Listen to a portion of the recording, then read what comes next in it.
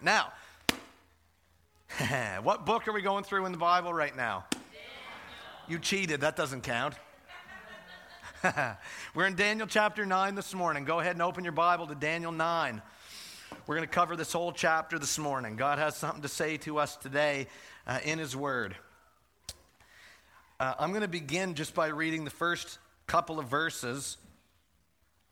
In fact, before I do, Lord, I just pray, God, that you come and speak to us through your Word today, God. We know this is a living Word. This isn't just some book. Come and do a work in our hearts today through your Word, God. In Jesus' name, amen. Okay, now we're ready to read. Daniel 9 says this: In the first year of Darius, the son of Ahasuerus, by descent a Mede, who was made king over the realm of the Chaldeans, in the first year of his reign, I, Daniel, perceived in the books the number of years that, according to the word of the Lord to Jeremiah the prophet, the number of years that must pass before the end of the desolations of Jerusalem, namely 70 years. Now, that might not look like a whole lot.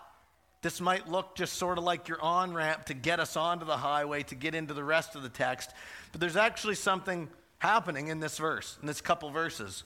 God is actually doing something here. This is a case right here of God trying to get Daniel's attention.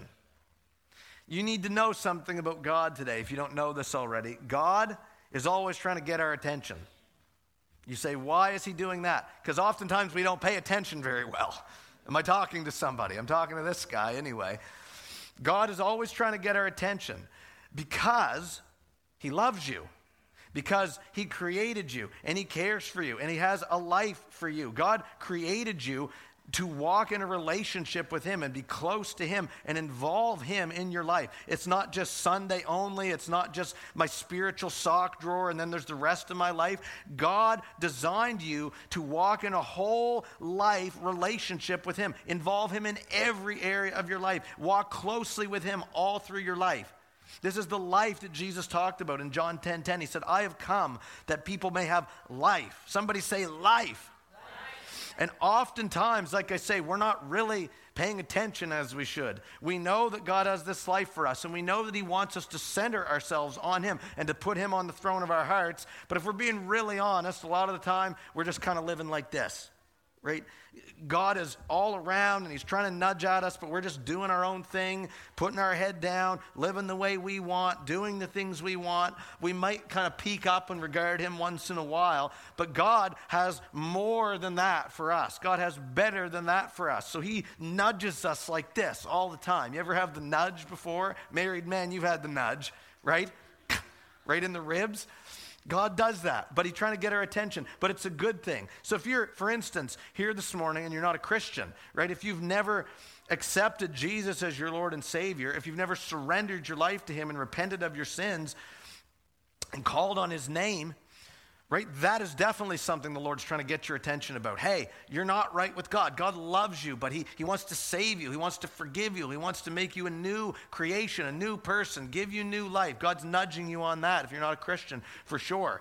Now, as Christians, the nudges don't stop just when we get saved, right? God doesn't stop trying to get our attention once we're saved. Sometimes God has to give you one of these because as Christians, we're kind of caught up in a pattern of sin. That ever happened to you before, right? We just get into a rut of sin and we're doing things maybe we shouldn't be doing, and we're in a pattern of doing that. Or maybe you're chronically the opposite. Maybe you're chronically not doing something that you should be doing, right? Sin isn't always just doing something wrong. Sometimes it's failing to do something that's right. Some of you, God is trying to activate you and get you to do something and you're not, so he's nudging you like this. And the nudge is good. Sometimes, as a Christian, God might be nudging you to prompt you to serve someone or get involved in a ministry. Hey, I've given you gifts. I have things for you to do, good works for you, people to minister to. Let's go. Sometimes God will do that to us. And sometimes God will nudge us, as we see here. Sometimes God will nudge us to remind us of his character and his nature and his promises. Right? Sometimes we get a little bit worried or anxious or freaked out or uncertain about the future, or we start to get a little bit overwhelmed by our circumstances in life and the panic sets in. Again, am I talking to anybody? And God sometimes says, hey, fear not. Remember who I am. Remember what I've said. Remember what the truth is. Remember how this ends. We've talked a lot about that in this series of Daniel. This is what God is doing with Daniel here in Daniel chapter 9. You can see right here, God gets Daniel's attention pertaining to this word of prophecy given to Jeremiah the prophet. Namely, how many years must pass before the end of the desolations of Jerusalem. So, again, in context, what we've seen in the book of Daniel so far, Daniel chapter 1, we talked about how the nation of Israel, of whom Daniel belonged to, they were doing this. They were not really living the life they should be living. They were not really regarding the Lord as they should. They were doing their own thing, sinning, living unrighteously, not caring about God, not centering on Him. And so, time after time, year after year, generation after generation, the Lord was trying to nudge His people. Hey, wake up. You're not living right. You need to repent. And the people didn't listen. They just kept going, kept their blinders on, kept their head in the sand. And finally, God had to take a step to really wake them up. He sent the Babylonians, who were the world-leading superpower, kingdom, government, nation in the world at that time. He sent the Babylonians, who came to the nation of Israel and exiled, sent away, and deported a bunch of the citizens. The Babylonian exile. Remember we've talked about that in Daniel so far? Raise your hand if you remember that. Okay? That happened early in Daniel's life when he was a teenager in about 605 BC. The first year of Darius, who was the king of the Medo-Persian Empire that came after the Babylonians. This right here was taking place in the 530s BC, about 538 BC. So this is almost 70 years later. And God is trying to get Daniel's attention to say, hey, remember what I said? The exile in Babylon, the exile away from your home, it's going to last for 70 years. At this point, it's almost over. Pay attention, Daniel. God's given him the nudge. Now, you say, how does God nudge us? How does God get our attention? Well, here it's very clear how God gets Daniel's attention. Look in verse 2. It says, in the first year of his reign, I, Daniel, what does it say? Perceived where? A little louder, please. In the books.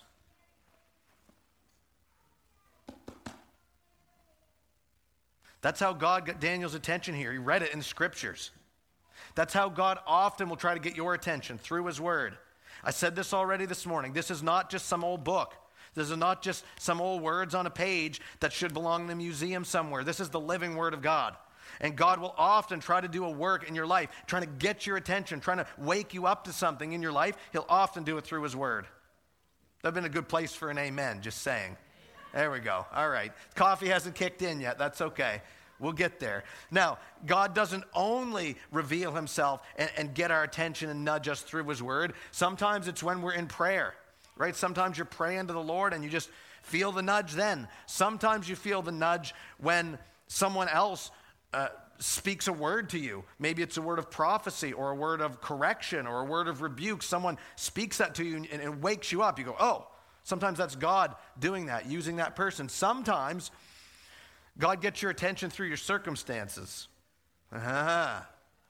Sometimes you're going along, you're living your life, you're minding your own business, and then wham, wham, bam, all these things start to happen in your life that you can't explain, or they're mysterious, or they're overwhelming. All of these huge things seem to happen all at once. You ever been there? Yeah. Sometimes God will actually cause those things to happen, but even if it's not God causing it, He'll certainly use those things to get your attention. Right? So that's all God nudging us to get our attention. You say, well, what does it look like? What does it feel like when God does this? Well, it can be at either extreme or anywhere in the middle. Sometimes when God nudges you and gets your attention, sometimes it's kind of quiet. Sometimes it produces just like an inner stirring in you, or an inner peace, or an inner strength, like, oh, right, yes, God, I remember what you said now. Thank you. I have the strength to get through this day. Awesome. Sometimes, though, it's on the other extreme. Sometimes when God gets your attention and gives you the nudge, or the real hard nudge, sometimes it utterly flattens you.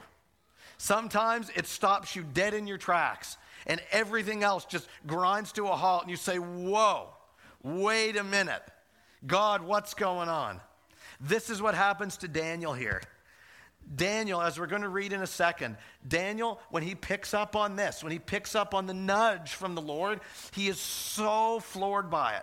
He is so flabbergasted by it. It shakes him right to the core. So let's read his response, verse 3 to 19. It says, then, so after he understood, the Lord's nudge, then I turned my face to the Lord God, seeking him by prayer and pleas for mercy with fasting and sackcloth and ashes. I prayed to the Lord my God and made confession, saying, O Lord, the great and awesome God who keeps covenant and steadfast love with those who love him and keep his commandments, we have sinned. We have done wrong. We have acted wickedly and rebelled, turning aside from your commandments and rules. We have not listened to your servants, the prophets, who spoke in your name to our kings, our princes, and our fathers, and to all the people of the land.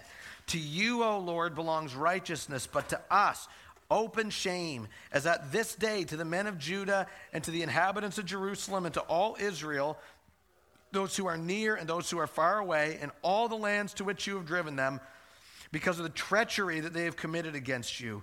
To us, O Lord, belongs open shame, to our kings, our princes, our fathers, because we have sinned against you. To the Lord our God belong mercy and forgiveness, for we have rebelled against him and have not obeyed the voice of the Lord by walking in his laws, which he set before us by his servants and prophets. All Israel has transgressed your law and turned aside, refusing to obey your voice. And the curse and the oath that are written in the law of Moses, the servant of God, have been poured out upon us because we have sinned against him. He has confirmed his words which he spoke against us and against our rulers who ruled us by bringing upon us a great calamity. For under the whole heaven there has not been done anything like what has been done against Jerusalem. As it is written in the law of Moses, all this calamity has come upon us, yet we have not entreated the favor of the Lord our God, turning from our iniquities and gaining insight by your truth. Therefore the Lord has kept ready the calamity and has brought it upon us. For the Lord our God is righteous in all the works he has done, and we have not obeyed his voice.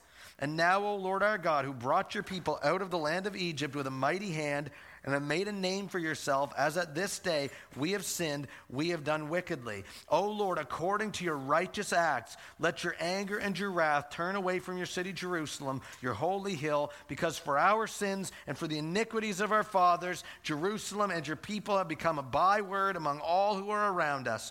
Now therefore, O our God, listen to the prayers of your servant and to his pleas for mercy, and for your own sake, O Lord, make your face to shine upon your sanctuary, which is desolate.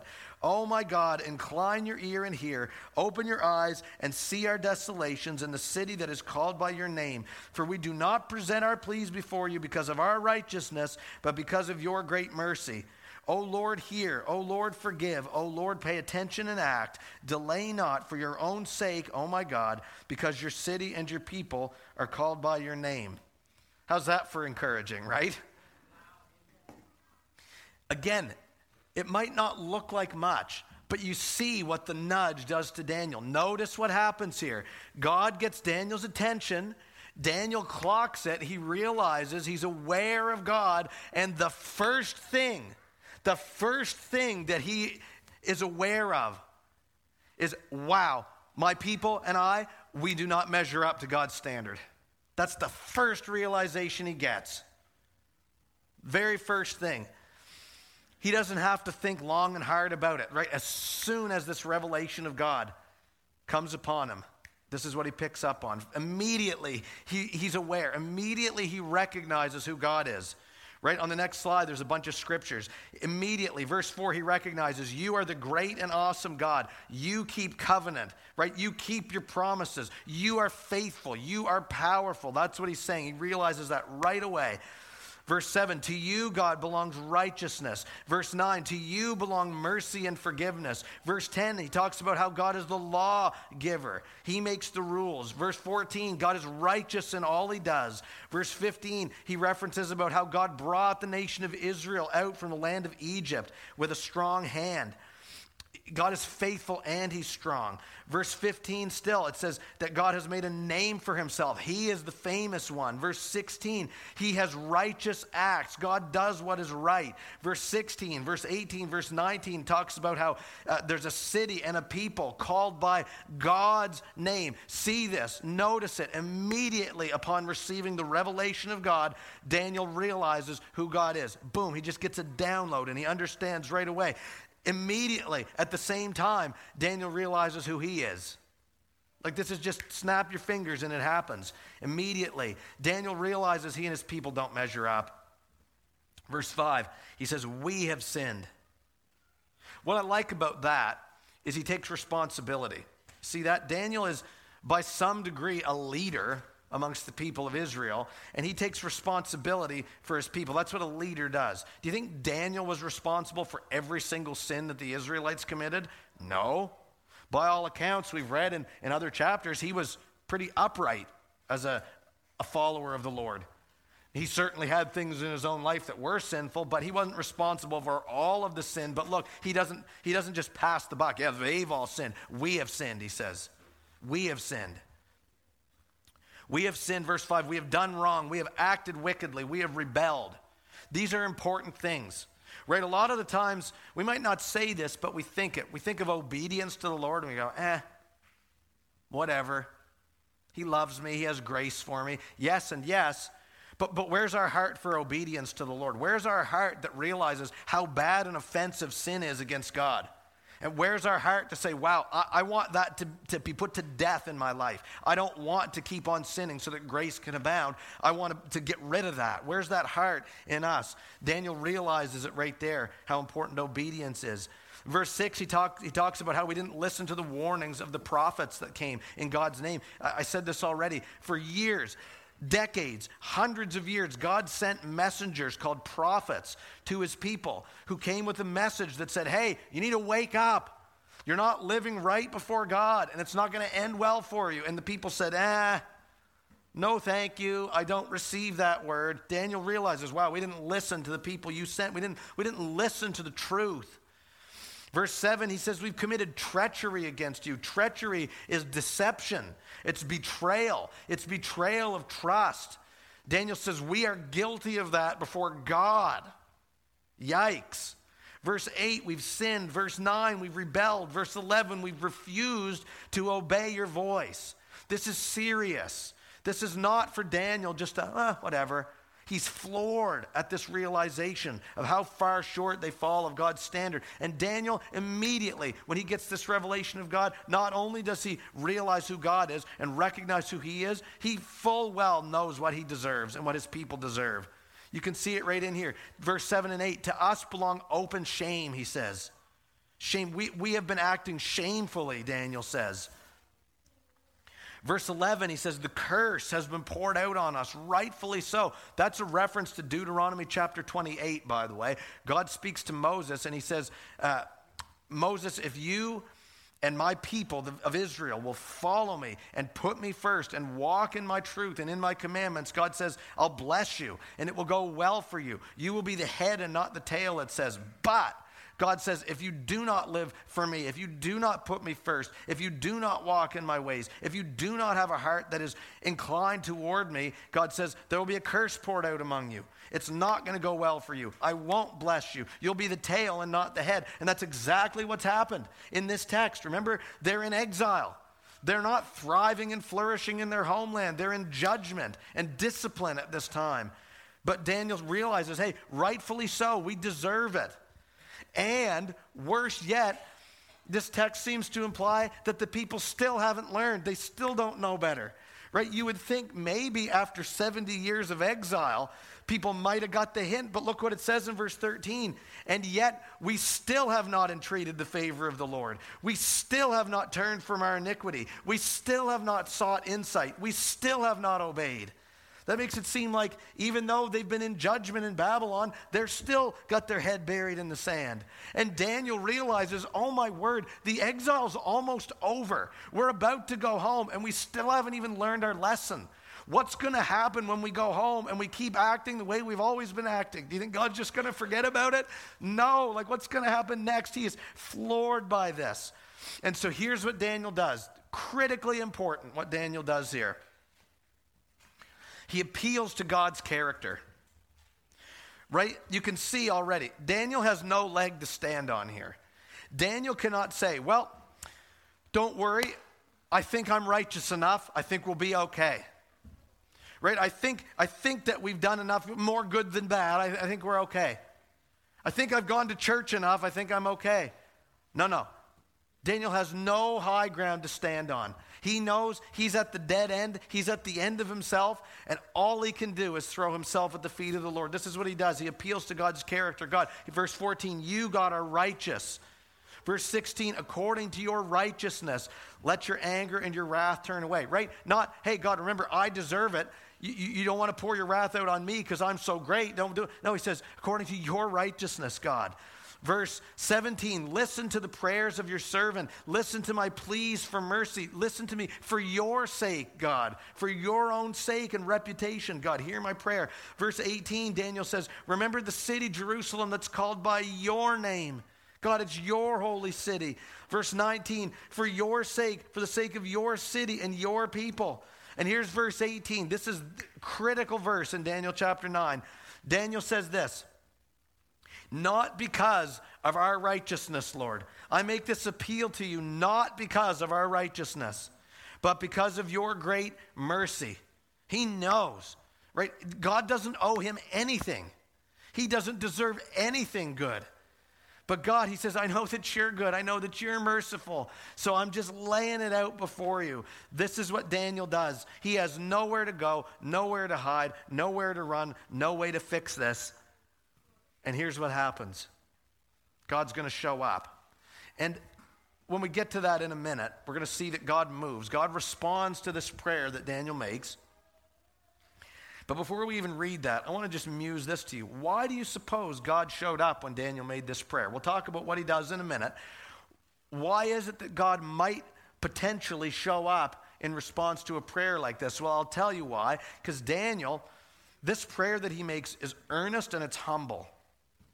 Right? Daniel is not getting up on his soapbox and puffing out his chest. You guys look great from up here, man. I'm telling you. That was funny, by the way. Daniel's not full of himself in this moment.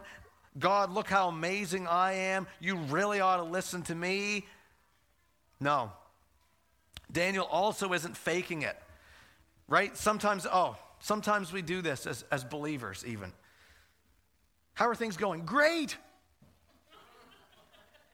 How's things? Wonderful. My life is a hot mess, but wonderful. Right? How's your walk with the Lord? Oh, great. Me and the Lord, man, we're great. We're great. Sometimes we'll show up in church on Sunday morning. We haven't even given a thought to the Lord all week, but we'll roll into church. Oh, yes, praise the Lord. Look at me. I'm even raising my hands in church. Great. But what about the heart? You can't fake it with God. Daniel's not faking it here. He's utterly emptying himself. And this is not a formula, by the way, that will guarantee that God's going to have to show up and do something, right? If I just act sad enough and broken enough and appalled enough, God will have to show up for me. No, God does whatever he wants. You could write that down in your book today if you're taking notes. God does whatever he wants. That's actually scriptural. Our God is in the heavens. He does all that he pleases, is what it says in the Psalms. So you can just remember that one. We can't force God to do anything, but I'm saying that this heart that Daniel exhibits, this is a heart that moves the heart of God. This is a heart that God loves to respond to, because it says in Psalm 51, it says that a broken and contrite heart God will not despise. If we honestly, earnestly approach the Lord in that way, God will honor that. God moves to that. Let me say it another way. Prayer, talking to God, prayer is most effective when you've emptied yourself and not when you're full of yourself. Just like Daniel. Still with me so far? So here's how God shows up. God responds. Let's read verse 20 to 23. It says this, while I was speaking and praying, confessing my sin and the sin of my people Israel, and presenting my plea before the Lord my God for the holy hill of my God, while I was speaking in prayer, the man Gabriel, that's an angel, yes, we believe in angels, heavenly being, messenger from God, whom I had seen in the vision at the first, that's talking about what we happened in the last chapter there, in chapter 8, Gabriel came to me in swift flight at the time of the evening sacrifice, swift, like he's in a hurry, swift flight, right? He made me understand, speaking with me and saying, "O Daniel, I have now come out to give you insight and understanding." At the beginning of your pleas for mercy, a word went out, and I have come to tell it to you. For you are what? Greatly loved. Man. Notice there, God intervenes right away. It says, while I was still speaking. Right? Daniel didn't make this prayer and then have to wait for a while, wait for a week, wait for a month. While he was speaking, God showed up. Now, God doesn't always do that. Remember, he does whatever he wants. God doesn't always show up immediately, but here he does, and sometimes he does. But at the very least, God knows immediately. He is aware of the situation immediately. At the beginning of your plea for mercy, it says, a word went out. And this word comes out, it says, verse 22, to give Daniel insight and understanding. This is often what we need. This is certainly what Daniel needed here. Daniel has this conundrum of, oh my word, the exile's about to end. We're not right with God. What in the world is going to happen? I don't know. The future's uncertain. And God gives this word to give him insight and understanding. This is what Daniel needed in this moment. Here's what you need to know about God. God will always show up and give you exactly what you need. God does not always show up and give you what you want or what you think you need. Right? You know this. Sometimes what you think you need isn't actually what you need. But God actually knows better than you do what you need, and he always gives you what you need. Did you catch all that? Because he's good. He's good. And he knows best. And look what he says to Daniel. Look what he speaks over him at the end. You are greatly loved. Daniel is freaked out. He's panicking about what's going to happen. And God says, relax. I love you. I believe today God wants to speak that out to some of you guys. Well, to all of you. God loves you, first of all. Turn to your neighbor and tell them, God loves you. Some of you in particular, though, need this maybe a little more this morning. I believe the Lord wants to do that in your heart, to just speak this to your heart and to your soul. You are greatly loved. So whatever you're worried about, whatever you're panicked about, whatever you're freaking out about, whatever you're uncertain about, whatever you're anxious about, God loves you, and he wants to fill you to overflowing with his love. And perfect love casts out all fear, by the way. Just thought of that right now. It's in 1 John. If you're freaked out and worried and anxious, you need a revelation of the love of God in your life. That's the cure. Just saying. We're going to pray for that later on, by the way. Just telling you. You're greatly loved. He gives Daniel exactly what he needs. And what God is going to do at this point is he's going to give Daniel a prophecy. Somebody say prophecy. I said already that the back half of the book of Daniel contains a lot of prophecy. A lot. Some of which is kind of mind-boggling and head-spinning. But that's the book of Daniel for you. And in Daniel chapter 9, part of what Daniel needs, part of this word that God gives him is this prophecy that we're going to read. And it's about Jerusalem. It's about his people. It's about here's what's going to happen in the future. Now, here's what I'll say. This is one of the most widely disputed prophecies in the whole Bible, right? No big deal, right? No problem. Let's just be simple. This here is one of the most debated and disagreed upon prophecies in the whole book. People look at this and say, I think it means this. And other people say, actually, it certainly doesn't mean that. It means the exact opposite. And there's ranges of opinion and persuasion all in the middle too. This prophecy that we're going to read, oh man. It's like if you were going through a big maze, like a corn maze or something. And you come to a fork in the road and it's like, well, if I go left, 8 different paths open up to me that way. If I go right, 10 different paths open up to me this way. And if I take this, and then I take this, now another 12 have opened up to me. This is what this prophecy is like. No pressure, right? So what I'm going to do, I'm going to bring my trusty prop down this morning because I want to write a few things on it that are going to help us understand this a little better. So bear with me for but one moment, and then we're going to read this together. Oops, I knew I was going to hit that. Now, there. Let's read the rest of our text here. Okay. It says, therefore, consider the word and understand the vision. 70 weeks are decreed about your people and your holy city to finish the transgression, to put an end to sin, to atone for iniquity, to bring in everlasting righteousness, to seal both vision and prophet, and to anoint a most holy place. Some of your translations just say a most holy one or a most holy. We'll talk about that.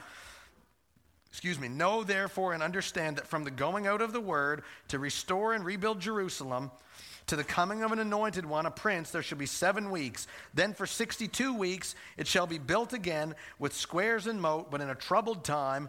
And after the 62 weeks an anointed one shall be cut off and shall have nothing. And the people of the prince who is to come shall destroy the city and the sanctuary.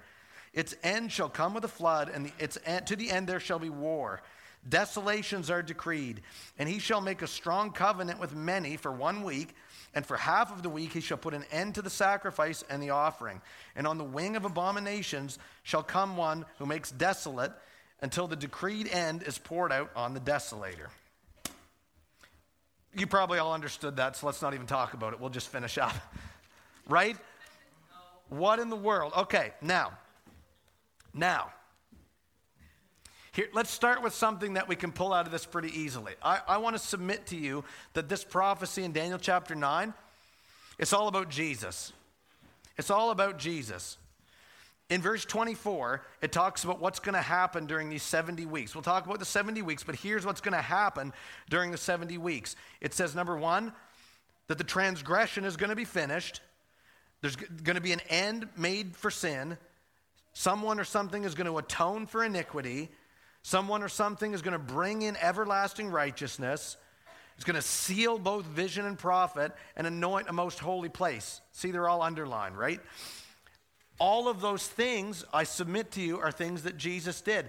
Jesus finished the transgression. That means the sin, the punishment. Jesus finished that. On the cross, when he died in our place for our sins to pay for it. So check. Jesus did that. Put an end to sin, right? Jesus on the cross, his sacrifice. We literally read this. If you're on sidebarring, if you're on our Bible reading plan that we're doing on YouVersion, Hebrews 9 was the text this morning, and it literally talked about how Jesus made one sacrifice that is good for all time, to put an end to sin once and for all. So that's a big check for Jesus there. The next one, atone for iniquity. That means pay for sin. Did Jesus do that on the cross? Yes, the Bible says that he himself bore in his body on the tree the weight of our sins. So he paid for our iniquity. Check. Bring in everlasting righteousness. Did Jesus do that? Well, it says in God's word that he, Jesus, became sin for us so that we might become his righteousness. Check. Jesus did that. Seal both vision and prophet. The Bible says Jesus came to fulfill the law and the prophets. Seal them up. They're done. They're fulfilled. Check for Jesus there. And to anoint a most holy place. Now again, some of your translations just say a most holy one or a most holy. Many scholars believe this isn't talking about a specific place, but it's a person. Jesus came as the anointed one, the chosen one, the set apart one. That's a check for Jesus there. So whatever this prophecy is talking about, it has to do with Jesus. You with me so far? Okay, well now 3 of you are. The rest of you, I don't know. I'll pray for you. Now, here's where we get into a little more of the fuzzies right here. You say, what's the timeline here? What's the 70 weeks? What's the story? What's all the symbolism? What does all this mean? Before I give an explanation for that, here's what I will say. Again, there are many, many different interpretations and understandings of this.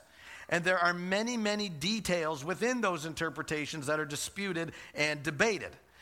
Just because I'm going to present to you in a minute what the most common interpretation is of this prophecy, but if you in your study have come to a different conclusion or have landed in a different place, that's okay. Here's how it works. We can still be friends and hang out and be part of a church family if we disagree on some of the secondary stuff. Here's the primary point of this. It's about Jesus. Somebody say it's about Jesus. It's about Jesus. Right? That we need to agree on. Right? There are things in our faith that are essential, that are more important than other things. Jesus is Lord. He died on the cross. He rose from the grave. He ascended into heaven. He's coming back again to judge the living and the dead. And those of us who belong to him will get to go and be with him forever, eternal life. Those are the essentials. Can we agree on those together? Okay.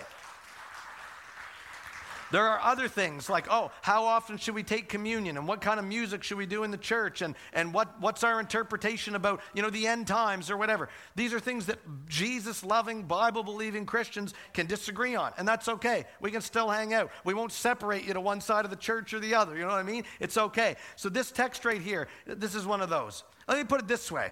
Let me put this another example. If I said to you, we're going to take a trip to Fredericton, and I said, what's the best way to get to Fredericton? Some of you would pipe up and you would say, oh, go across the bridge, Highway 7, straight shot right to Fredericton. It's the fastest way. It's the best way. But some of you might say, well, actually, I think the best way is to go up to like Grand Bay and then go across the river and go along the river up through Gagetown. It's more scenic. That's the best way. My dad always took detours when we drove as a kid. It drove us nuts. This is the best way to go. Yeah, but it's an hour longer. It's not the best way to go. Anyway, apparently, should have said that in therapy. But anyway, okay. You might say, well, I think the best way to go to Fredericton is actually to go up to Moncton. We'll go to Moncton because they have an IHOP there, and we'll get some pancakes, and then we'll go to Fredericton. That's the best way. You might say the best way is to go to St. Stephen because we can hop over to Cowlitz and get cheap gas and then go to Fredericton. That's the best way. Here's my point. All those roads still lead to Fredericton. We can still get to the main point if we disagree on some of the points within. That was a good example, by the way. You're welcome for that. Now, okay, I'm going to take some notes here.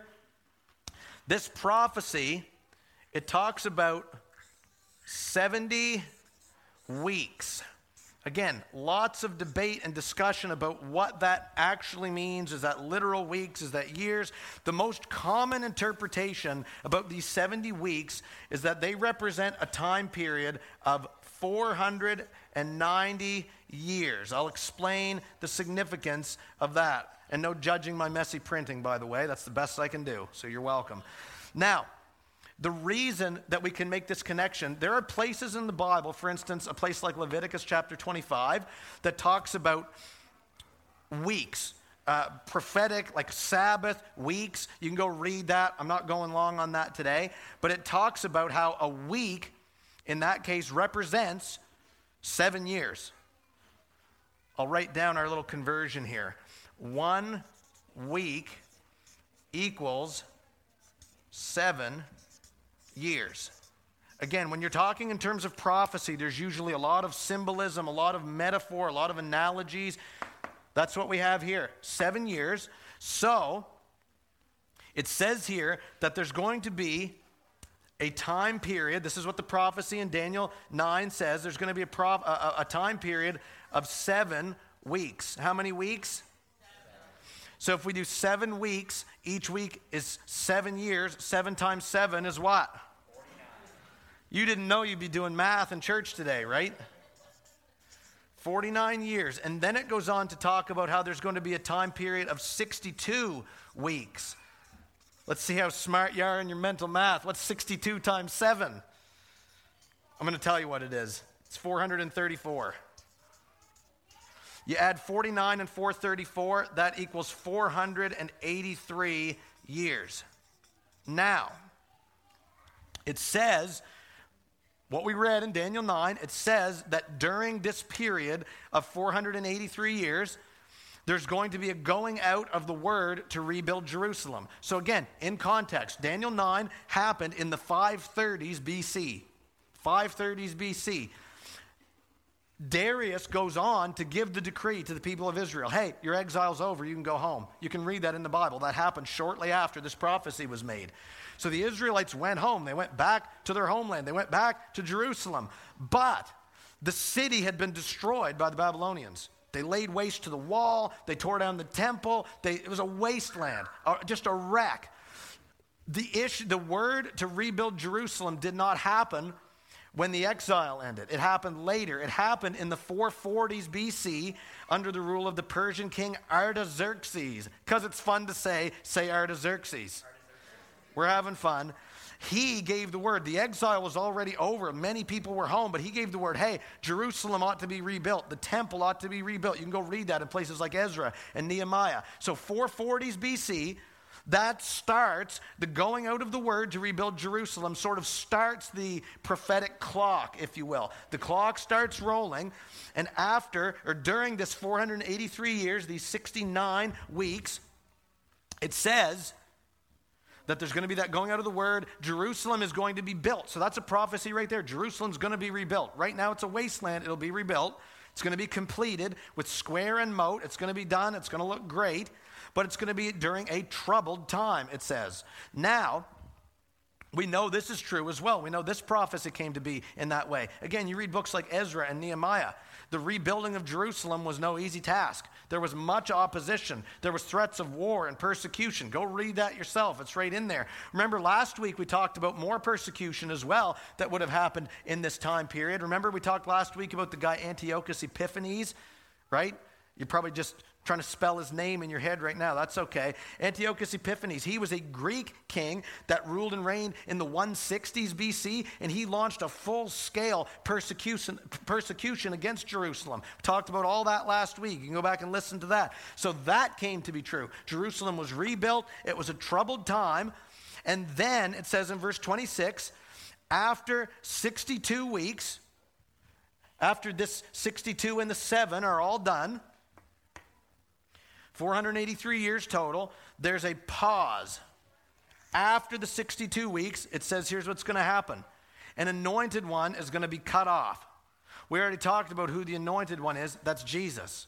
That's a prophecy about the death of Jesus. Now, I wish I could nerd out. I wish we had the time to nerd out about the timeline here. We don't. You can do your own research. You're smart people.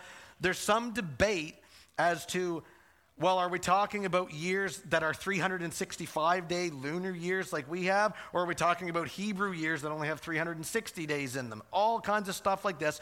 What I'm here to tell you, though, the Cole's Notes version, is the timeline here corresponds very closely from the going out of the word to rebuild Jerusalem in the 400s BC to the death of Jesus in the 30s AD. Predicted right here, some 500 years ahead of time. An anointed one is going to be cut off, and then it says, right after this period is done, it says, the people of the prince who is to come shall destroy the city. So do you see that? There's going to be a going out of the word to rebuild Jerusalem, but eventually it's going to get destroyed again. The temple is going to get destroyed again. Guess what happened in the year 70 AD? Temple got destroyed by the Romans. The Romans came. They destroyed it. They burned it down. And even to this day, there's not been a temple, at least in the way that there was back then. Now, it says after this, then there's going to be a final week. A final week. How many years is a week? Good job paying attention. There's going to be 1 week. 7 years. Should write that. 7 years. Now, we're unclear. What it doesn't tell us is how long the pause is between this and this. There's going to be 483 years, then there's going to be a pause, there's going to be some stuff happen, and then eventually this final week is going to happen. We called this the end times. Now, again, we're in the period between the times right now, between this and this. But here's what it says is going to happen during this final week. It says in verse 26, there is a prince who is to come. That's a reference to the Antichrist. We've talked about him a bunch of times the last few weeks. Now, we've said, if you've missed any of that, the Antichrist, yes, we believe that he's a real thing, a real person. He's going to be a real, literal, actual person who's going to be empowered and fueled by Satan and demonic powers. He's going to rise up in an earthly kingdom and earthly government, but he's going to turn it into a war on God in the last days. That's what we've talked about and discussed. It says here that he's going to make a covenant with many. Now, a lot of scholars believe the many in view here is Israel, and perhaps more people.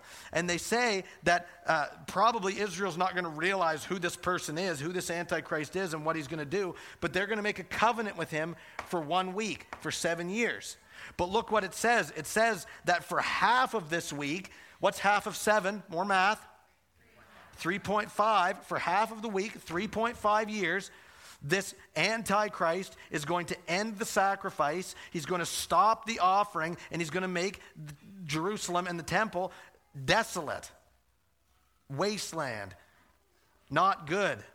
Now, That means he's going to break this alliance after 3.5 years. And for 3.5 years, he's going to persecute, and it's going to be bad, and it's going to be difficult. This lines up already with what we saw in Daniel chapter 7. We said the Antichrist is going to rule and reign for a time, times, and half a time. This lines up with what it says in Revelation 12 through 14, that the Antichrist is going to have dominion for 42 months. Guess how long 42 months is? 3.5 years, just delivering the mail. You're welcome. Now, that is the most common interpretation of this prophecy. Let me just bring it back to what we do know. This thing is talking about and is pointing to Jesus. It's talking about his death on the cross and the work that was accomplished there in this period in here.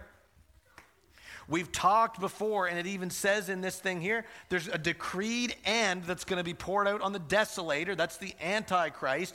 We talked in the last few weeks that Jesus is going to come back, and he is going to put down the Antichrist, and he's going to set up shop on a throne, and we're going to get to be with him forever. It's going to end well for us as believers. Amen? Good place to clap for Jesus. Yes. Yes. And we already read that the purpose of this prophecy is to give us insight and understanding. So the whole point of this, even if we may not agree on all the details, and I'm not saying I'm an expert, good grief. If someone tells you they're an expert on Daniel 9, watch to see their nose grow. Just saying. We don't know. It's fuzzy. But here's what we do know. Yes, the end is coming. Yes, the Antichrist is real. Yes, it's going to be difficult if we're here for that. However, Jesus wins. Jesus rules. Jesus reigns. And since he wins, we also win. That is the insight and understanding we need from Daniel chapter 9. Amen? Now, my head is spinning and I'm really sweaty. Let's wrap this up. Let's just capture all of this again. Remember what we talked about. It seems like a long time ago now. God is trying to get our attention. God's always trying to get our attention. I wonder, don't answer out loud, what might be God trying to get your attention about this morning? Where are you feeling the nudge from God? And where are you trying to ignore it and brush it off and hope that he goes away and forgets about you? He won't, by the way. It's not how he works. He's got a pretty good memory. He'll remember. Here's my advice and my encouragement to you and for us. Lean into the nudge. If God is prompting you to do something, to start something, to stop something, to regard him more closely, to walk with him more faithfully, listen, he is good. He loves you. You are greatly loved. You can trust in him. Lean into the nudge. You're way better off to lean in than you are to resist. It's uncomfortable to resist. You'll be outside of the will of God if you resist. Just lean in. Get real with him, just like Daniel did. Respond the same way Daniel did. Humble yourself before the Lord. Put your listening ears on before the Lord. Pour yourself out before the Lord. That's completely biblical and scriptural. Be open and honest and vulnerable with the Lord. Transparent. Be real with him. God wants a real relationship with you. We got to be real with him. And again, something that this does for me, it shows, it's just another reminder we can trust God. He knows what he's doing. He knows what's coming. He knows the whole measure of your life from beginning to end. He knows every meditation and inkling of your heart. So trust in him. He is near. He is good. He will forgive you. He will sustain you. He will strengthen you. He will give you exactly what you need. But we got to be a people who are willing to lean into the nudge. Capiche?